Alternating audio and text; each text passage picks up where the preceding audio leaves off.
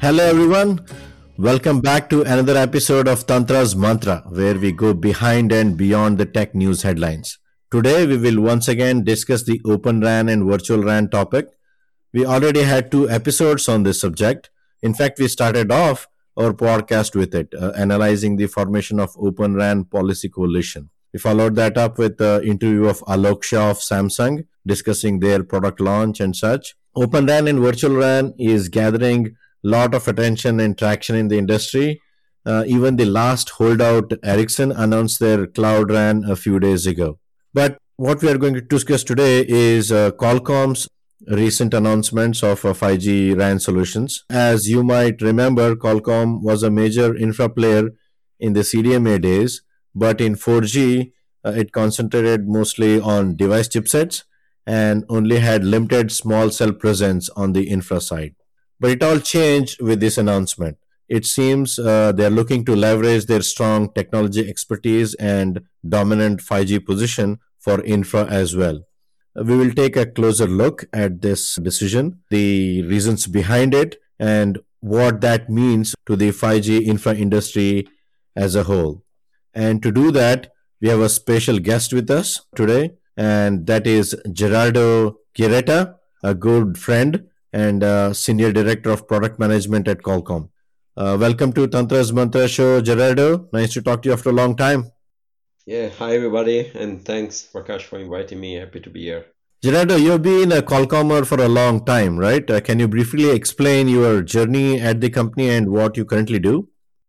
Sure. So I've been almost 15 years Qualcommer right now. So I started early with R&D engineer and particular standardization engineer. Those were the days of the LTE. Did a lot of work in that area. Then did a lot of R&D at the beginning of the smartphone era. We had a product called Connectivity Engine. It was about optimizing the handover between LTE and Wi-Fi. So did a lot of that. And with that, then I moved to product management. Been in 5G product management for 7 years now. I was the first product manager of the SDX50 5G modem, the first 5G modem that Qualcomm did. And now recently I moved to the infrastructure side.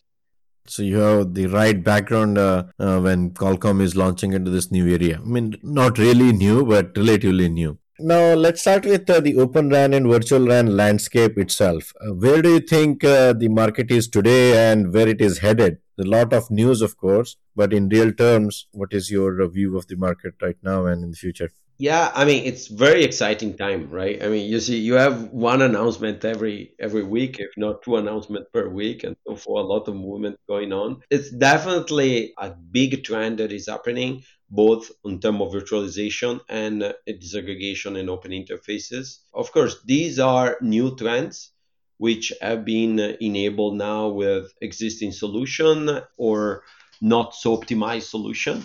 And so that implies that, as always, right, when you have a new trend, you have initial solutions that may not be perfect, may not be as power efficient as they should be compared to the traditional incumbent solution.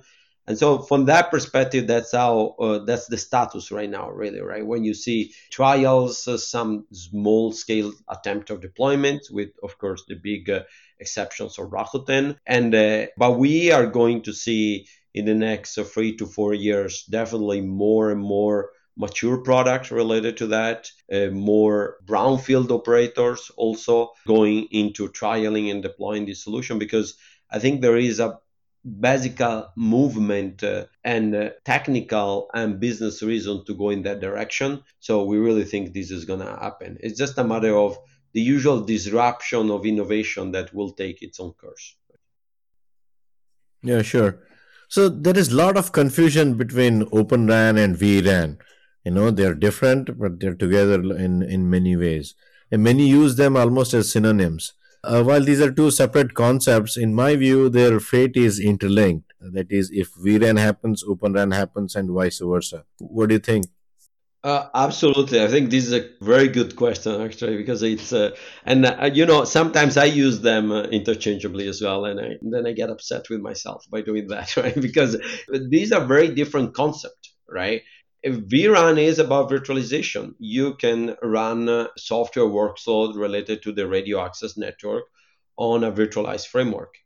And that has really nothing to do conceptually per se with you disaggregate the RAN, do you open interfaces or not, right? The fact is that, as you said, vRAN is actually becoming an enabler of Open RAN, right? So because you can virtualize, then the barrier to entry and the way you can basically disaggregate the different pieces of the base station becomes easier, because then everything that is not strictly fully real time, you can then virtualize it either in the cloud or anyway in some pooled resources, right? So that's where it gets really, as you said, two different concepts that they kind of fuel each other, they enable each other, right? So you create this virtuous cycle between virtualization and open interfaces where the two of them fuel each other. But yeah, they are different concepts, but it's very difficult to think about Open RAN without also virtualization, right? Correct. Yeah, agree. So, do you think the infra vendor landscape that is, will drastically change from what it is today when open and virtual RANs are really become mainstream? If so, who are the major new entrants that you think will enter the market? So I think it's very difficult to say right now what will happen, to be honest. It depends on so many action and reactions of different players that it's impossible really to judge right now. I think what we believe is going to happen is there is going to be a technology change. That's for sure. There is going to be a technology disruption towards virtualization and towards open interfaces, and that will happen also for high performance product, right? Also for the massive MIMO deployments and the high capacity deployment, which is not what happened so far right now. So that technology disruption, technology change is going to happen. Then that will automatically, as we are seeing right now, for example, in the Rakuten deployment, give opportunities for new entrants to enter the market. We all know who these players are. They're doing a lot of innovation, a lot of good stuff. And how much the incumbent vendor will try to ride that wave and stay incumbent with just a different technology underneath, or trying to fight it, and therefore how much they will be disrupted, I think that I cannot comment. Right? It's gonna be fun to see, but it's very difficult to say right now. Yeah, sure. So, I mean, if you look at, the traditional players like Nokia basically started supporting, a little while ago, and Ericsson, which was the last holdout, they also kind of agreed to the trend and announced their solution. So, it looks like it is more certainty now than I would say a year ago, for example, right? Oh, that absolutely. There is definitely a movement going on there, right? Then the question is how much far you can bring it to really the open interface, the open frontal concept, for example, right? How much really can an operator eventually have a multi-vendor solution between the DU and the RU? I think that's the part that is going to be interesting to see. Correct. Yeah. When do you think Open RAN, vRAN will be mainstream? I think it's going to be a little bit easier for the greenfield operator to go down that path. So that's, we have seen Rakuten. I think we have seen announcement from Dish.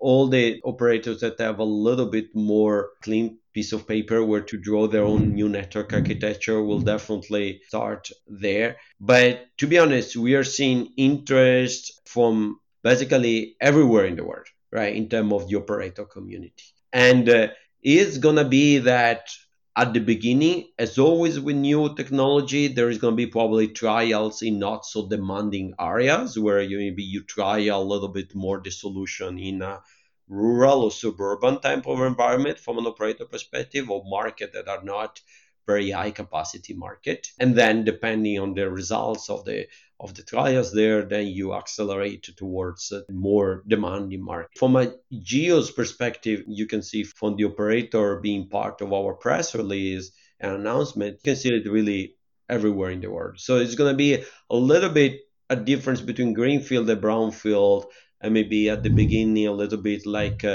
a rural suburban type of deployments versus high capacity type of deployments, and then little by little it will grow from there. Yeah, makes sense.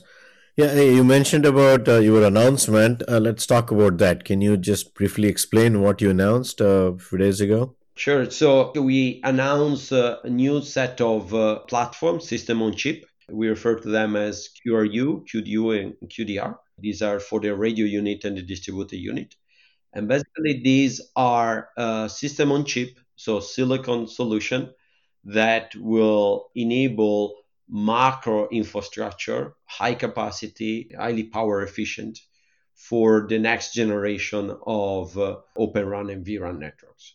So this new system on chip will be used in a very flexible manner, either in the radio unit or in the distributor unit, focusing on all the aspects that really require some sort of dedicated hardware. So everything that requires very low latency processing that is really close to the 5G new radio physical layer, everything that is really very low latency and so forth, that's where our system on chip will be used, right? So it's really a horizontal solution from a silicon perspective that we are developing for any customer to build the actual products eventually on top of that. We're not going to build the radio unit ourselves or the distributor ourselves, right? So if you want, it's a traditional Qualcomm horizontal play similar to what we have in smartphones, right? Where we have our Snapdragon solution, which is a horizontal play with modem and processing that can be used by others to build innovation on top. And that would be exactly the same playbook that we are going to see in the infrastructure space. Yeah, exactly. I think horizontal is a right way to explain it. You did not do it in 4G. You only had small set chipset. What changed? How this thing come about? So I think in 4G, as you said, right, we were present from a semiconductor perspective in 3G at the days of CDMA, as you said at the beginning. In 4G, we made a conscious decision to focus on small cell because we were seeing that as a key enabler for some technology that have eventually got developed, like LAA and so forth. So there was a strong trend of densification. There was a clear market gap on somebody who developed hardware for that densification trend. And so we saw us playing that role while there was not much in the early 4G days, much of innovation, if you want, in more the macro network, the traditional network, right? Things flipped around now where we are seeing, based on the trends that we discussed earlier of virtualization and Open RAN, we clearly see two things. So first is a big modularization of the network, right? And whenever there is modularization, then a horizontal solution makes more sense, right? And the second one is that we see this as a big opportunity for us because we just see a market gap on high performance semiconductor product that are going to enable this network, right? And probably we can talk more about it, but there is definitely, we see an opportunity to provide high performance silicon for these Open RAN and vRAN networks, which it was simply not there in 4G, right? The trend was not there. There was no possibility of intercepting the market in this way. Yeah, you point out, something key, which leads to my next question. I imagine, correct me if I'm wrong, these products that you announced are they more like hardware accelerators for for your 5G broadband? What is the need for such things right now? If you look at say Rakuten, which is deployed network, and there's some other trial networks that there are there, they are relying on general purpose compute, let's say x86, for example. They already have commercial solutions in the market. What is the need for these hardware accelerator as such right now? Yeah, that's a very, very good question. I think there is a little bit of difference in the answer if you focus on the RU on the DU, right? On the RU front, it's at the end of the day, it's very close to the antenna system. It's where a lot of the lower layer physical layer functionality are done, and there it's there is a lot of aspect related to transceiver and so forth that simply cannot virtualize and cannot be run on x86, right? So that's if you want a little bit an easier answer. On the DU front, where some other aspect of the physical layer are implemented, I think it boils down to performance. It boils down to, and when I say performance, is really capacity, but also capacity over what. So how much you can actually do on a given power envelope and power consumption, right? And the aspect is that yes, Rakuten is doing that based on a complete commercial off the shelf solution. They had a really, really clear internal mandate of going fully virtualized and open interface, right? We believe that eventually the virtualized network and open interface network, open run network, they need to achieve the same performance in terms of power and product overall than vertical network, than incumbent networks. And if you want to go down that path, you need, for some function, not everything, for some function, you need to have dedicated hardware. You need to have hardware that is just custom for those particular functionality. So when you start getting to massive MIMO type of deployment with multiple layers, multiple users, and so forth, you're gonna have a gap in performance between a solution that an incumbent can bring in, which has its own silicon, versus a pure COTS solution. So that's the gap that we want to address, right? Is the gap between making sure that the solution is still virtualized, still focusing on COTS as much as possible, but just addressing that part that makes sure that the COTS solution plus our solution can eventually address that gap and be as performant as an incumbent solution. Okay, perfect. Yeah, it makes sense. So there are two follow-up questions on that then. So the first one is your DU solution specifically, can it scale from a single individual site to a data center kind of deployment where the DUs are pooled together at a server, for example? That is one. And second, in any deployment, this basically your solutions provide the acceleration for some of the baseband functions, which means you still need generic compute for many other services and functions at a base station, right? So short answer is yes to both, but let me let me cover that. So on the first one, term of server and pooling and so forth, yes, absolutely, absolutely. This our QDU platform, this SoC, is really meant to be used with the new modern architecture in mind, right? So the on the DU in particular, you have a lot of parallel processing. So you can even put multiple QDU in a pooled server, as you said, on data center. You can do that, right? So it's very much along those lines. At the same time, it can be used in a more traditional architecture where you have a baseband unit at the bottom of the tower, and you can use the QDU there. So it's really flexible in the way they can be used. Your second question is also a good one, and I want to highlight that. Definitely, there is when we say QDU from a Qualcomm perspective, is really not compute and modem solution that will cover all the aspects of a DU. There is definitely going to be a need for additional compute processing for some functionality that we don't implement. And that's by design, right? It's really by design because we are trying to focus with this solution on what we are good at as Qualcomm, right? And we're good at building modem. That's what we are good at. 5G functionality in itself will be accelerated by our solution, but then a lot of the more networking aspect and additional aspect that you need there, that will definitely still require additional processing. So as I said earlier, it's really the way we are seeing it, it's really more a combination of COTS plus our solution that will make the new generation of product. Okay. In essence, then you're not directly competing with solutions like Intel's FlexRAN, right? But more with this basket of vendors like Marvell and few others who primarily provide accelerators, right? Not general purpose compute. Yeah, I think you can probably put it that way. I think the devil is in the detail because every player has a slightly different architecture, the way you can architect product and so forth.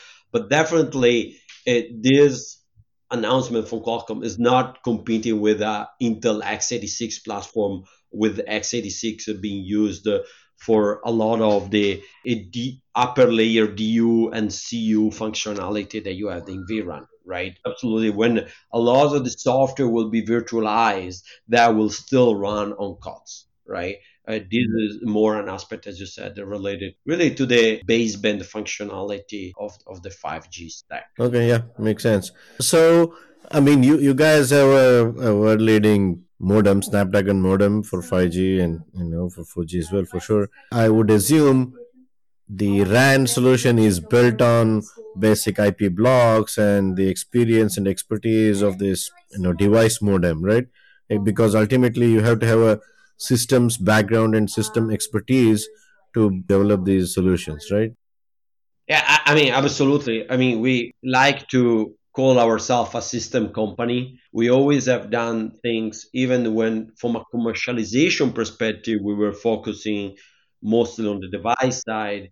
We always have been looked at this as a system set of problems, right? If I don't know how much the audience have followed our R&D, for example, announcement, but whenever we do demos at Mobile World Congress and so forth, we always come with a full system solution at both ends of the link, right? So there has always been that DNA in Qualcomm, and so that is not new. There is, as you said, there is also an aspect of a lot of lesson learned from our Snapdragon modem in terms of how to build a modem that are very energy efficient, right? They have to be if they go in a smartphone, right? So a lot of this definitely is part of the baggage of the company that we have and the learning of the company that we have. These particular SoC that we have announced, of course, they are purposely developed for the macro market. It's not that you can take a Snapdragon modem and just use it in a base station. It's not that as simple as that. But there is definitely a lot of lesson learned, a lot of reuse from a technical and knowledge perspective from the traditional Qualcomm knowledge. Yes. So, looking at your DRU specifically, it looks more like a small cell platform that you have. How is it different? It looks pretty similar to me. Is it scaling? It's really scaling. I think it depends a little bit how the market eventually will scale between picocell, microcell, and so forth. So I think we want to cover from a Qualcomm perspective the entire spectrum of possible deployments that the operator may have.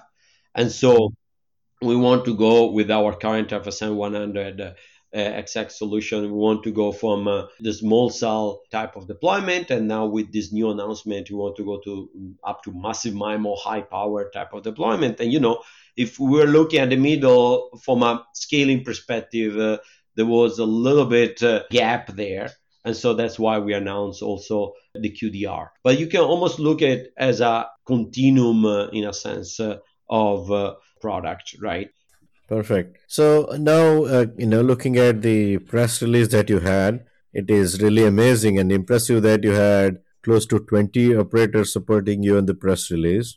Can you give any specifics on who are you working with? I know you cannot name names, but in terms of geos and timelines and such. So I think in terms of operator support, right, you see the names of operators there from all these different players. I think the the presence of so many operators for a product that, as we said in the press release, will sample in the first half of 2022, it shows how we are addressing really a gap that there is in the industry right now. So that's why we are seeing all these operators. And these operators are all good friends because we work with them on the device side, on the small cell side to launch products. And so they know what to expect from Qualcomm perspective. And that's how you see also some good support there. But it's really if you want, the indication of how much our product strategy and solution is really addressing a pain point that there is in the ecosystem right now, right? So we are kind of working with all the operators that you see there, and actually even more than those. In terms of timeline and so forth, I think we discussed about the timeline as part of the announcement. So we're going to do some customer sampling in the first half of 2022. Then exactly when this product will be available for the final commercialization on the field, I think will depend a lot how closely we will work with the operator, closely we will work with our customers and so forth. So it's very difficult to predict right now exactly when the product will be available for actually deployed in the field. Yeah, cool. And I think working with operators very closely on standardization, I think that's very critical in terms of support when you're coming up with new solutions. Yeah, that helps a lot, right? The whole point about driving, being at the forefront of 5G device roadmap, driving new features to device roadmap, that always allowed us to have a very, very close partnership with all these operators, right? And, having also a name with these operators mean that they trust us. They trust our capability of execution and so forth. So that's definitely plays a positive role overall for us in this context. Yeah, cool. So moving on to now the vendors as such, I'm assuming you're working with many vendors as well. Obviously, can't name names, but is it mostly the new vRAN vendor architectures that you're working on for these things? Like some of these, like the DRU, for example, could be used in traditional architecture as well, right? To some extent. Yeah, absolutely. I think we are working with pretty much everybody in the ecosystem right now, right? As I said earlier, it's not that this solution is just meant to be used by new entrants. This solution can definitely be used even in traditional type of deployment by incumbent. While the solution is, if you want, optimize or support all the necessary component of virtualization and open interfaces, it can also be used in more traditional type of deployments, right? And so because of that, I think we are really working and engaged with all the vendors in the ecosystem right now. Of course, we are working more closely with some versus the other. Yeah, so and then now talking generally about the vRAN and Open RAN itself, initially started people saying, "Oh, it's only suitable for greenfield deployments." Now I think the realization that it is for everybody, not just greenfield but also for brownfield, is kind of sinking in. But large operators are very risk averse. There is a feeling that instead of just jumping in right away, a lot of them evaluate for a long time and adopt a wait and watch approach and let the greenfield guys try it out first and see how good or bad they make it, maybe learn from it, and then move on. Is that how the progression will look like from your point of view, or you think it'll be different? No, I think probably yes, right? I mean, there's always going to be exceptions, things that work out different, but the way you describe it is very good in my view. There is definitely operators like Rakuten for which it's going to be, you have to build the network from scratch. You have to build that in 2019, 2020. So it makes not sense not going the virtualized framework and so forth, right?